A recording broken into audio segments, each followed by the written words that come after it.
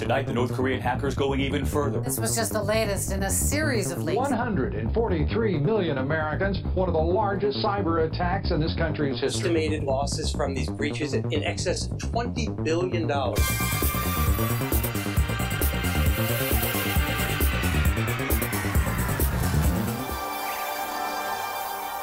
Hello and welcome back to Decrypted, a cybersecurity podcast for the everyday American. I'm your friendly neighborhood cyberman, Jacob Besaida, and I'm joined, as always, by my cyber partner in crime, Dayton Williams. It's good to see you, Jacob. It's good to see you again as well. So, Jacob, I just made a Gmail account.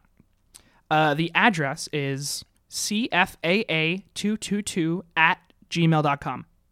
And the password is all one word, all lowercase, up, up, down, down, left, right. Do not access this email address. I am expressly forbidding you from doing that. If you decide to spurn my terms and services, and we're going to sign into this account using the information that I just said on this podcast, guess what? You would be committing a crime. Well, maybe. Yeah. Well, today we're going to tackle the legal ins and outs of the confusing domain of computer crime law. But first, we need to understand the most important law governing cybercrime. The Computer Fraud and Abuse Act. The Computer Fraud and Abuse Act, or the CFAA, as we're going to keep saying, was passed by Congress in 1986 in order to make sure that computer crimes didn't go unpunished. Specifically, it protects federal computers, bank computers, and anything else really connected to the internet. Trespassing, threatening, damaging, spying, and accessing without authorization or exceeding your authorized access are actions covered by the CFAA. Fun fact. It's said that the inspiration of the CFAA came after Ronald Reagan saw the movie War Games, where an AI almost starts World War III, starring Matthew Broderick. Reagan asked if hacking U.S. computers like this would be possible. And at the time, this was far-fetched and something humorous. However, upon looking into it, the conclusion was it was not only possible, but much worse than previously imagined. Nowadays, hacks have become a part of everyday life. I think we can all agree that criminals should be held accountable for their actions. Today, some of the largest criminal schemes are hatched and executed while online. In Bangladesh in 2016, there was an attempted theft of $1 billion. Equifax made headlines last year after hackers secured social security numbers, addresses, and credit card information of over 145 million Americans. In 2018, we've already seen a massive cryptocurrency heist in South Korea, totaling $500 million in losses. Laws like the CFAA are important in fighting crimes like these because they update our legal capacity with our technological capacity. Unfortunately, computer crime law is often criticized as filling in the gaps between other federal criminal laws. Right. Some critics argue that in its pursuit of filling in these legal cracks, the language in the CFAA can be vague and problematic. One such critic, Tim Wu, a Columbia law professor and originator of the term net neutrality, describes the CFAA as, and I quote, the worst law in technology.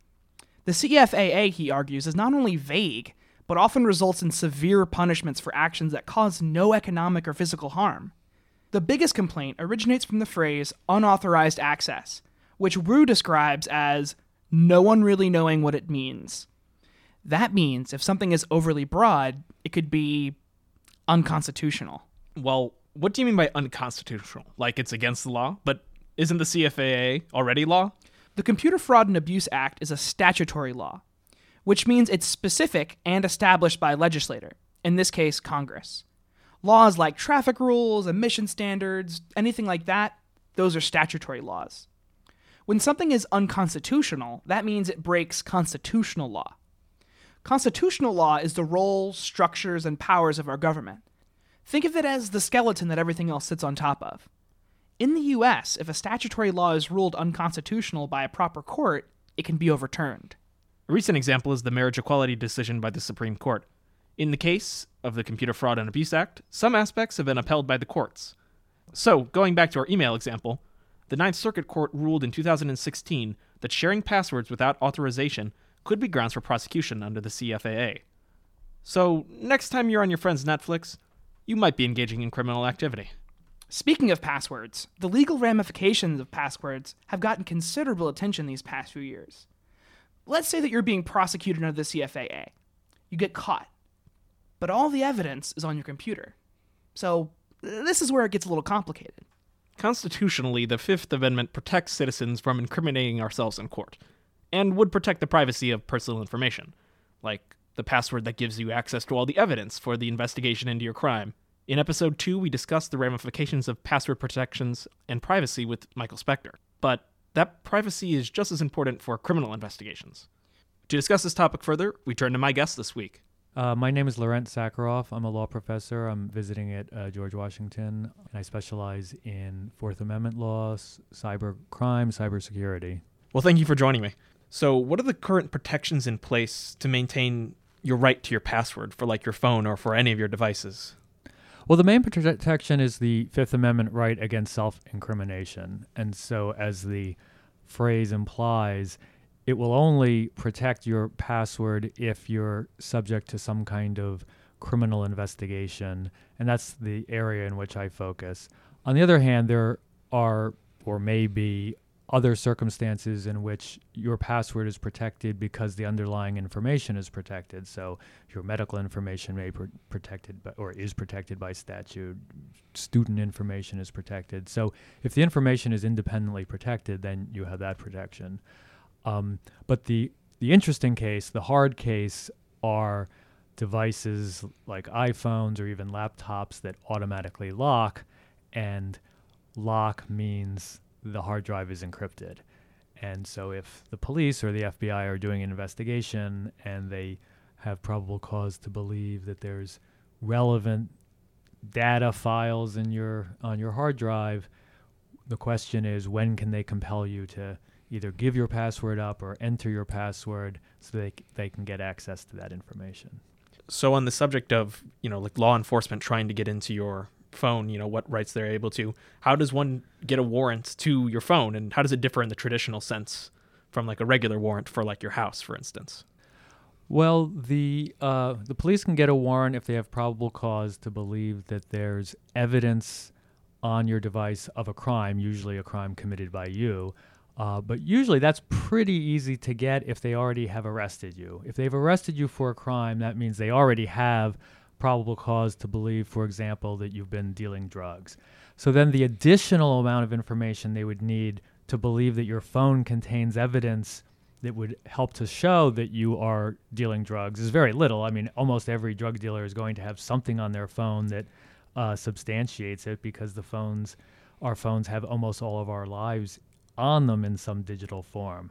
So it could be location information, messages with customers or suppliers, iMessages, emails. It could be photos that you've taken of yourself with drugs, or there's a whole range of things that the police will regularly say are the types of evidence that they have probable cause to believe they'll find on a given device. Right. I mean, a phone is basically an extension of yourself in this day and age. Would a Fifth Amendment protection, would that still protect you in this case against a warrant, or no? Well, that is the extremely complex question that faces law enforcement today, that faces courts today, is how to balance the individual's Fifth Amendment right against self-incrimination with respect to the password against law enforcement's entitlement to get evidence when they have a warrant. They have a warrant, they have probable cause, they have a warrant, and law enforcement argues that the Fourth Amendment, that's all that's required, is to satisfy the Fourth Amendment requirement, and having an individual or compelling an individual to enter their password to their device is merely an adjunct to executing the warrant, and therefore there's nothing to see there. On the other hand, individuals are going to say, no, wait a second. My password, if you at least compel me to orally state it, that's testimony under the Fifth Amendment, and the Fifth Amendment absolutely protects me against being compelled to make a statement. The Supreme Court has not addressed this question. Lower courts are struggling with it and sometimes come to different results. Most courts agree that if the police compel you to orally state your password, that violates the Fifth Amendment. The hard question is, if they compel you to enter your password into the device to unlock it in such a way that no one sees the password, no one records it, and the device itself does not record it, so that it can't be recovered by law enforcement. In that case, the question is that more like turning a key, which is purely physical act, or is it more like a Fifth Amendment protected act that has some component of cognition? And then the debate is it enough like Fifth Amendment testimony to enjoy Fifth Amendment protections? Right. And it's also kind of raised the question of, the biometric aspect of it. Like, you can be compelled to place your finger to scan to open your phone. Is that not correct? Yeah, so that's one of the complications, is that if you have just your thumbprint protecting your phone, most courts hold that the government can get a warrant to seize your thumb, meaning to push your thumb forcefully if necessary to open it, and that does not violate the Fourth Amendment because you have a warrant, and it doesn't violate the Fifth Amendment because that's truly not testimonial in any way that we care about. And that falls into a separate line of cases that the Supreme Court has already decided. For 100 years, the Supreme Court has held that it does not violate the Fifth Amendment to compel a person to display their physical characteristics. So if the court is trying, or if someone's being tried for a crime and the robber wore a certain shirt, the court can compel the defendant to try the shirt on so the jury can see, does it fit? Now, that's a Supreme Court case from early 1900s, but of course that will sound very familiar from the O.J. case where O.J. tried on a glove. I mean, in the end, it worked out well for him. But in most of the physical characteristic cases, the defendant does not want to reveal the characteristic, but the court says that they can be compelled, even in the face of a Fifth Amendment objection, because it's merely a physical characteristic and therefore not testimony. And so then the question is, does entering a password to a device resemble more a mere physical act that displays physical characteristics or stating something? My view is that it resembles more stating something, but it's not an easy question. It kind of gets wrapped up into the argument about, is data property? Is your password your property, kind of a thing, would you say? Well, I would steer away from calling the password property because that suggests that it's a concrete thing, like a key. It depends it depends on whose side you are in a sense, but if it's a concrete thing like a key, the government can definitely seize it or subpoena it without there being very many Fifth Amendment problems. So if I literally just have a key to a safe and they subpoena me and demand by court order that I produce it, there's almost no Fifth Amendment right to the key itself in any event. But if we think of the password itself not as a physical object or a possession, but as an act that reveals information, then it starts to look more like testimony. So the way most courts have handled the dilemma is to say, well, entering a password is an act, but it resembles testimony enough to get at least some Fifth Amendment protections. And the reason it resembles testimony is that when you enter your password, you're implicitly communicating that the computer is yours, that you have access to the computer, that you possess the files that are on the computer, and that you knowingly possess the files that are on the computer. So if those files are themselves contraband, say child pornography, by entering the password and opening the device, you have basically admitted to knowingly possessing those images. And so the only thing the prosecutor has left to do is to prove that the images actually depict minors engaged in sexual conduct, but you've admitted that you knowingly possess them by entering your password. And so many courts have held that kind of byproduct admission that arises from entering the password suffices to make the act of entering a password count as testimony and therefore protected by the Fifth Amendment. That's a lot of nuance for something that could be just four numbers. It's quite difficult. Would you say that current laws are sufficient or insufficient to address the problems posed over password disclosure? Well, it's something that could be solved by a statute, but possibly not. So what I mean by that is if many of the courts are right in holding that the Fifth Amendment protects passwords, at least in some cases, neither Congress nor the states can pass a statute that reduces those protections because the Fifth Amendment is superior to statutory law. So the question is whether the Congress or the states should pass legislation or statutes to address the password problem. And it depends on what the Supreme Court holds with respect to the Fifth Amendment. If the Supreme Court holds that the Fifth Amendment protects passwords in the majority of these cases, then no statute can undo that result because the Fifth Amendment is superior to statute. But if the reverse happens, if the Supreme Court holds that the Fifth Amendment does not protect passwords, then Congress or the states could pass laws that provide more protection for passwords than the Fifth Amendment does. Now, pending the Supreme Court ruling on this, Congress or the states could pass statutes that govern when and how passwords can be compelled from individuals. There are no, this is just a side question. There are no current pending Supreme Court cases on this matter, correct? Well, there is a petition for cert from a Third Circuit case, and the petition is pending, but the court, as far as I know, hasn't yet decided whether to take that case. Okay. I will leave with this parting question. What makes cyber law so difficult to write?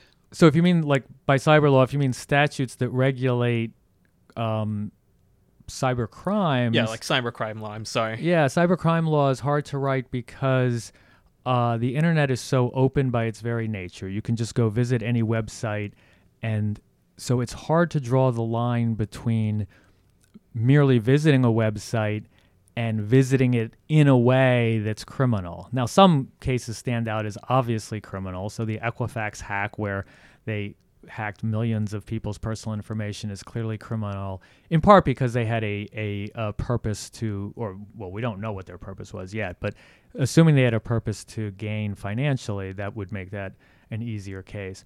But a lot of the hard cases are cases in which people visit internet sites or websites and use information in ways that the website might not love, but that are basically otherwise legitimate uses of the information. And so it's very, very hard to craft a line where we punish hackers who are malicious and either damaging computers or financially gaining, but protect more innocent uses of the internet and the web for people who are really just gathering information for legitimate purposes. Okay, well, thank you so much for joining me. Yeah, absolutely. So let's say, in media res, you're caught hacking into Amazon, right? The police knock down your door, handcuffs on, and they grab your phone. What happens, Jacob? Well, it depends on if you're logged into the phone or not. In fact, a lot of the times in police raids, they try to make sure you're on your device when they do the raid, so that they don't have to actually deal with any of this controversy surrounding the Fifth Amendment or the statutory law that surrounds it. Because you already have access to the phone, they don't need a warrant to get into it. Or there's no difficulty about compelling you to give the password or anything like that. Actually, there's an interesting bit. If they already have access to the phone, in this raid, they actually have a guy who's dedicated to continuously swiping the phone to make sure it doesn't turn off. So you have a dedicated phone toucher. I wonder how you get that job. Lots of practice. When you have a phone that has been locked, as we discussed in the interview, the phone is also encrypted when it's locked, as a lot of people will recall the Apple iPhone case with I think it was the San Bernardino? Yeah, San Bernardino shooting. Yeah. And there was controversy about if that encryption could be broken or not. Mm-hmm. So, I mean, this is definitely a question that is raised. In addition to this, if you can just circumvent forcing the divulsion of a password and instead just break into the phone. And there's been somewhat of a push to have entities like Apple to create a backdoor or to break their encryption, but this itself kind of raises questions about the security of the phone if it is breakable. If you're designing a phone that is decryptable, then it's not really going to be that secure. And you open the door for more malicious actors being able to access that phone in the future. Right. And if you want to know more about this, please listen to episode 2 of Decrypted with Michael Spector. Now that we're wrapping up, here's one last announcement for you all. If you get our podcast from iTunes or a podcast app, you don't need to worry about it. Everything should update fine. You'll have no trouble. But if you're listening to us only on SoundCloud, you're going to have to go to our website, which is going to be decryptedpodcast.com. You can also reach us there is also a page at the GW homepage for us as well. Decrypted is based upon work supported by the National Science Foundation under grant number 1433425 for the CyberCore program at the George Washington University.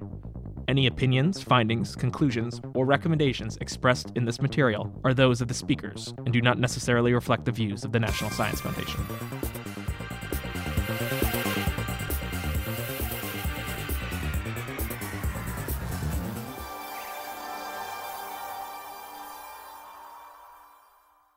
Fun fact, it's said that the inspiration for the CFAA came after Ronald Reagan. His evil twin, Ronald Reagan. Yeah. Beware, Ronald Reagan.